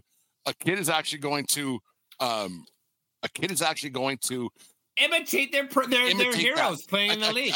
A kid ain't turning gay, and he ain't fucking gonna beat up a native watching whatever the hell on TV. He's gonna slash another kid across the head because he saw it on TV. Yeah, that's fact. You bet, because that guy's in the NHL, and like, well, I don't have to put rainbow tape on my stick. Well, then don't. No one can. But you know that guy, like, you know, he just fucking clubbed a guy in the back of the fucking head, and he only got a $5,000 fine. I might be able to do that and find my way into the NHL. Right? Yeah, it's absolutely ridiculous. It's fucked. It's a fucked. I don't understand exactly what the NHL is trying to prove here by their agenda, whether it be discipline. Well, like they're disciplined. They're disciplined. So you're saying you're not allowed to do this, which is the rainbow tape and the flag and the native mask, but you're not going to punish that. But this hitting a guy in the back of the head with a stick, yes. Everybody, if that's the first time you watch, if that's the first NHL game you ever watched, you knew that was illegal. And you're giving him 100%. You're giving him a fucking nickel fine. Get fucked, NHL. Figure it out, Bettman, because, you know, and Arizona, fucking move. Fuck off, Gary Bettman. Jesus fucking Christ. Figure out the small shit. Yeah.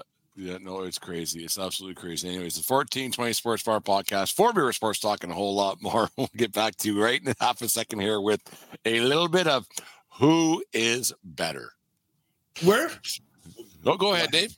No. Go ahead. We fly through these episodes now. Hey, things are going pretty good. Yeah, we kind of got it down to a science. 351 of these later and everything else. We kind of got it all figured out. I don't know when Jim gets it and everything else how it turns out, but it turns out pretty good here at the 1420 Sports Bar Podcast. 4 Beer Sports Talk and a whole lot more. Dave got a few who is betters. Always makes me laugh. Don't make me sad like last week. Good last week. I don't think you were sad. You had to think a little more than you usually do on who is better. Like there were more.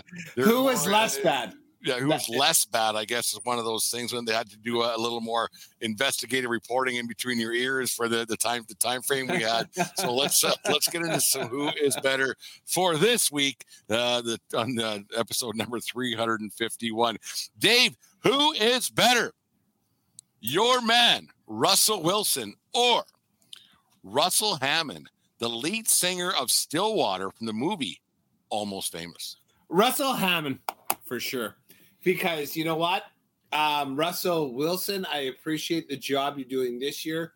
You went different on me on this one. I appreciate what you did for the Seattle Seahawks, won that Super Bowl, beat my Broncos in the Super Bowl. But Stillwater runs deep, man, and Almost Famous, and that Tiny Dancer scene. That's such a great movie. That is such a great movie, and rock god jumping off the street in whatever town of the city they were in there, or jumping off. I am the lizard god, or whatever he said. Rock god, I think he said rock god. Yeah, whatever it was. And what's her name is one of my crushes. Angie, what the fuck is her name? Goldie Hawn's daughter. That was the lead. Yeah, and anyway, she's a bit of my crush. So. Give this one to the Almost Famous crowd. What the fuck is her name? I'll figure it out in a question or two, but for sure, without a doubt, Russell Hammond from Almost Famous. I like the part when he goes back to small town USA where the writer to his mom, back to his mom. The mom starts giving him shit, and it's like Kate Hudson. Kate Hudson's her name. That's right. So he's sitting there like, okay, and he's a quasi rock star. I mean, like one of those 70s things where there was a band everywhere. Was when he's like, I'm sorry, man. It's such a great movie. Russell Hammond.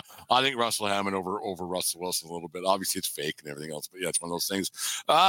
Who is better, Dave? A guy I haven't listened to in a long time, but I stumbled across him today.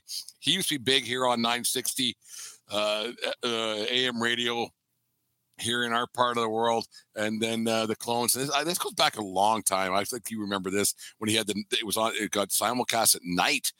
Back 960, Jim Rome from the Jungle, or Canadian comedian Jim Carrey. That's a pretty good one. Jim Carrey after Dumb and Dumber and Ace Ventura. I don't know how much I appreciate that guy. He's definitely really funny, and he definitely The Truman Show was good. Yeah, and also the Truman Show was like where that was the bubble one, right? Where they did the scripted life for him. But Jim Rome, I haven't listened to him in years since 960 AM radio, the sport network in Calgary. Stopped carrying him. I don't listen to his podcast, but Jim Rome gave me a shit ton of funny listening pleasure. I don't even know if I would want to do this with you without listening to Jim Rome back in the day. He created a whole genre. He created a whole genre. I think Jim Carrey is a bit of a whack job. I am going to go Jim Rome on this one all the way. One guy that was near and dear already passed away, and friend, like he would have been a headache with podcasts and Facebook and Twitter times, was the real deal Rob O'Neill, and a guy that we love to this day dearly. Absolutely. Oni got a lot of his material from Jim Rome back in the day, and there was even his inflections, the way Oni talked a lot of times was from Jim Rome. So Rome used to be so great, and then it just kind of went away. Like, because there's just so much now, right? There's just so much. There's so much content, and you get your own niche things you listen to every day. And Rome kind of went away, and there was times where Rome with the clones kind of got a bit like, okay, well, here we go again. Like but Rome used to be so great. I don't even know what's he do now. I have no idea what he even does now. I gotta assume he has the show still going on because like he was on CBS and all that stuff. And you know what? I remember back in the day, my wife had a conference in Banff, and I had to find a place because it happened to be during the smack off. Yeah. So I found a place. Like the clones were funny too. Like his oh, you bet. The smack off was and it awesome. was and this was before Twitter. Like this is it was natural. It was a organic. Follower. Yeah, there's no getting around that. Yeah, no. You bet. Was great. Yeah, he was great. It was organic, and he's part of the thing that we're doing now. It was pre-podcast and everything too.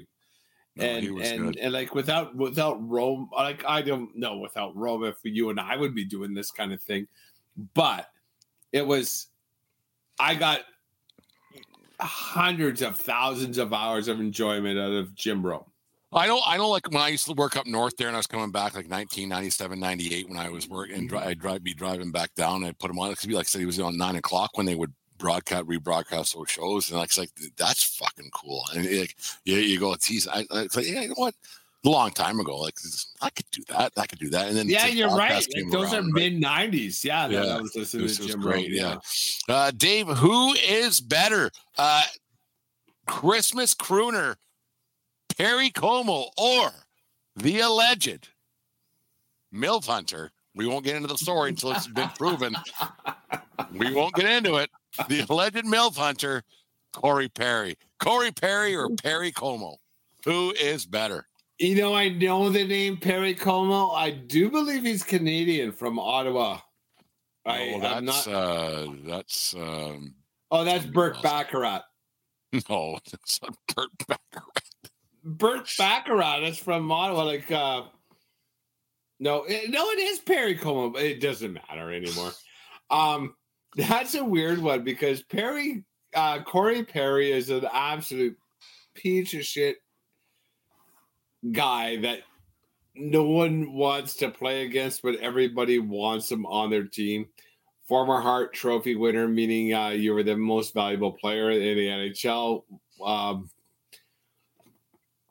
But he was asked to take a leave under apparent nefarious circumstances, and and if you're gonna do Zach Wilson things, be prepared to have Zach Wilson consequences, and Zach Wilson sucks. Okay, well, I'll say it. Like, I hope the allegations aren't true, but I really hope the allegations are true. Like, I could give a fuck. I don't care. Like, I have no horse in this race. Okay, here it is. If this is the way you want to end your career by being a shitty teammate, by fucking there's a rumor going about your Corey Perry superstar rookies. Basically got told to or he stayed home on Friday, didn't get to participate in the Chicago Blackhawks game against the Toronto Maple Leafs on Friday afternoon. They didn't know, nothing was disclosed why he wasn't playing. He wasn't around the team and everything else. And he's not around. And yesterday, I think it was, he said for personal reasons, he's going to be away from the team. And then the team said something different, typical Chicago Blackhawks style. They're talking out of both sides of their mouth. But it came up today on Twitter. I saw that he was, Corey Perry's name was trending on Twitter. And it turns out that the rumor, it's Twitter, so whatever. He can't believe everything you read on Twitter, obviously. But he had a liaison, after-hour liaison on with Connor Bedard's mom when the mom's trip that the Chicago Blackhawks brought all the moms on for the Blackhawks' latest road trip. So the rumor has it that Corey Perry and Connor Bedard's mom hooked up, and that's why Corey Perry is no longer playing for the Chicago Blackhawks. Whether it's true or not, we'll find out in the coming hours ahead. But we're not confirming what we're just saying what the rumors are.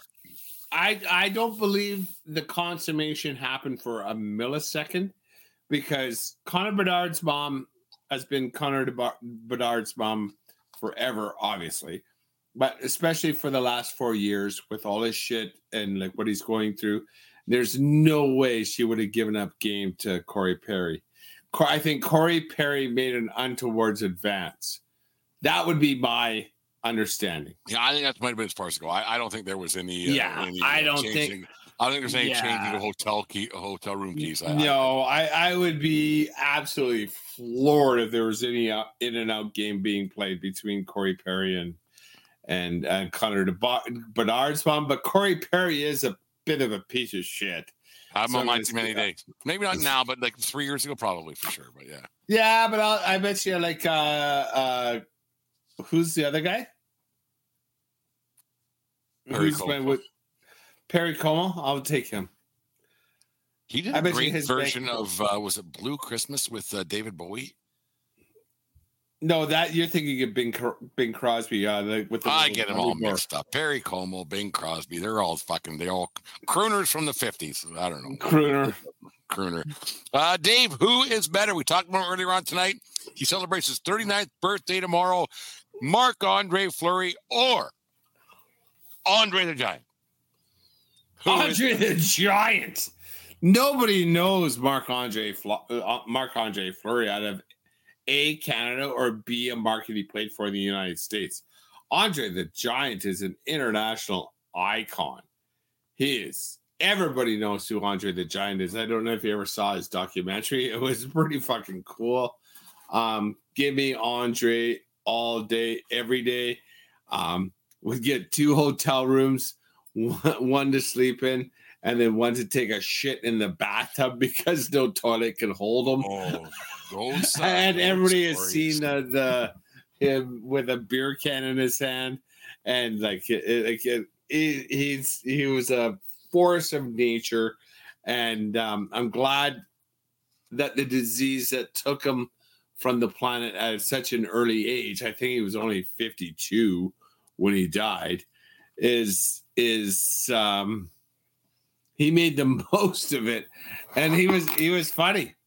I liked him a lot, and like, give me Andre the Giant all day, every day. This one is he was a massive man, and those drinking stories. I mean, we've been here. 1420 Sports Bar Podcast. For like 1420 is just 355 times 4 is 1420. That's what a can of beer here is in Canada. So we do this guy, like, during our podcast, which is around an hour and a half when it's all said and done, he would probably drink 27, 28 beer during our podcast. Like, this guy was legendary, the booze he could inhale. Like it was to get rid of pain and everything else, but he had a good time. Like the stories you hear of Andre the Giant, the size of him, and the other ones, like I'm a wrestling dork from way back, and you listen to if Andre didn't like you, you knew, and he would make your life a living hell in the ring. There's stories that you read about and you hear about and you watch like wrestling shoot interviews and stuff when he was just beating the fuck out of Big John Studd, and they did a program together for a while there, and like Studd just like I'm getting paid really well because I'm in the ring with Andre because they got paid a certain scale where you're on the card. And he's like, I hate every second because he hates me. He's going to beat me up. He's going to sit on me, and you couldn't do anything about it. And then Big John Studd himself was like 6'7". He was not a small man. Like he was a big man dwarf in comparison. Like it wasn't that Andre was tall, but just the mass of girthy, yeah, big shoulders, big gut, and huge feet. Like absolutely insane. No wrestling skill, and he hasn't been absolutely. And it's crazy to think he hasn't been around fucking. So when WrestleMania 3 when he fought Hogan was in like 86. The one in the Superdome, in the Pontiac Superdome, where he performed way better than the Detroit Lions ever fucking did. Fucking cocksuckers. Well, he lost. Andre the Giant lost. He lost too. He lost that day too. Yeah, it's just crazy. Like he's been dead since like early 90s, I think. Like, I was just gonna say it's been. I don't think he saw the 2000s. Yeah, I may not have. Yeah, like he has. I think it's on HBO. Like there's an Andre the Giant thing that I did watch. He was the very first inductee into the WWF Hall of Fame, and he was something. You're a wrestling dork too back then and everything else. And I loved it when he was on TV on Saturday afternoons because they do the preview the week before. I seem to remember that he used to be. He even made a rip through Stampede Wrestling. He did because what would happen during Stampede week because they would bring the. You're not supposed to say this term some big boys, some big. They bring the midgets in. They bring Andre in. They bring Nick Bockwinkel in, the heavyweight champion of the world, and so they would bring all the guys in for Stampede week to get bigger crowds. They move over from the pavilion over to. Over either the corral. The corral. The Saddledome wasn't built back then. Yeah, like and Andre made a few tours here. There's some funny stories about Andre the Giant not wanting to come back to Calgary because driving with one of their Hart boys, everything else. It's Andre he's a legend. Like and anybody who says they don't know who, and no matter what vintage you are, if you're 15 years old or if you're 70, you know who Andre the Giant is. Like there's no way. Yeah. Yeah, just like he's a legacy of even wrestling fans don't know. Like they do know who Andre the Giant is. Yeah, and who was right. Dave, I think that's it for tonight's show. We solved some problems, created some more, I think, but that's one of those things we usually try to do here at 1420 World. Well, exactly. At least we got to say fuck you, Charlie Day, for OSU. We got to say fuck you to the NFC South. Fuck you to the fucking Lions, and fuck you to the NHL disciplinary committees. Like, we gotta. I gotta call the brother-in-law and say, yeah, you're right. I should have changed my fucking pick to the fucking Chicago fucking Bears because the fucking stupid fucking Minnesota Vikings. Yeah, see, you should always listen to family at least once every 3 years. But he ain't officially family yet. Well, now he gets. That's actually good for you because now he gets. And I told you so to you. Yeah, if I lose by that 1 point, I'm going to be a little bit upset. Like, think about it. Boney M could have been the difference between me winning or losing. Bulldog football pool. Well, Brown Girl was in the ring, right? And that's all you got to say. Yeah, apparently she was a whelming show last night at the old Sportsplex there. But anyways, you might as well just got them all out there on a big screen and played the fucking greatest hits. We probably did that at here before they went to the show last night. We played all the hits that they heard anyways. They said they had a good time, so it was nice. And that's good. That's good for your for Deanne and her brother and the new one, and the new one to have a time. Jessica's her name. Yeah, very nice. How come they weren't playing in Medicine Hat? Oh, the hat's not big enough. I don't know. Anyways. I'm not exactly sure. Anyways, the 1420 Sports Bar Podcast, 4 Beer Sports Talk, and a whole lot more. Take care of each other, but more importantly, take care of yourselves year round. Keep your stick on the ice. And what else, Dave? I don't want to see Jim swing at high pitches. Jim, exam is almost over, so fucking do your thing, and then make some hay come Christmas time here. Do whatever it is you're doing in Vancouver.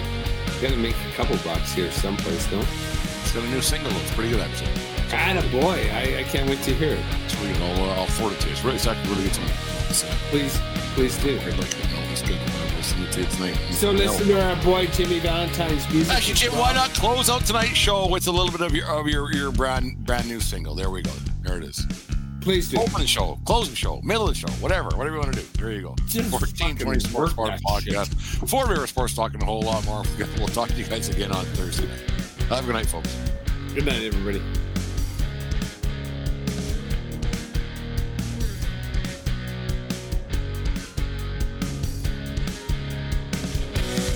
So tell me why.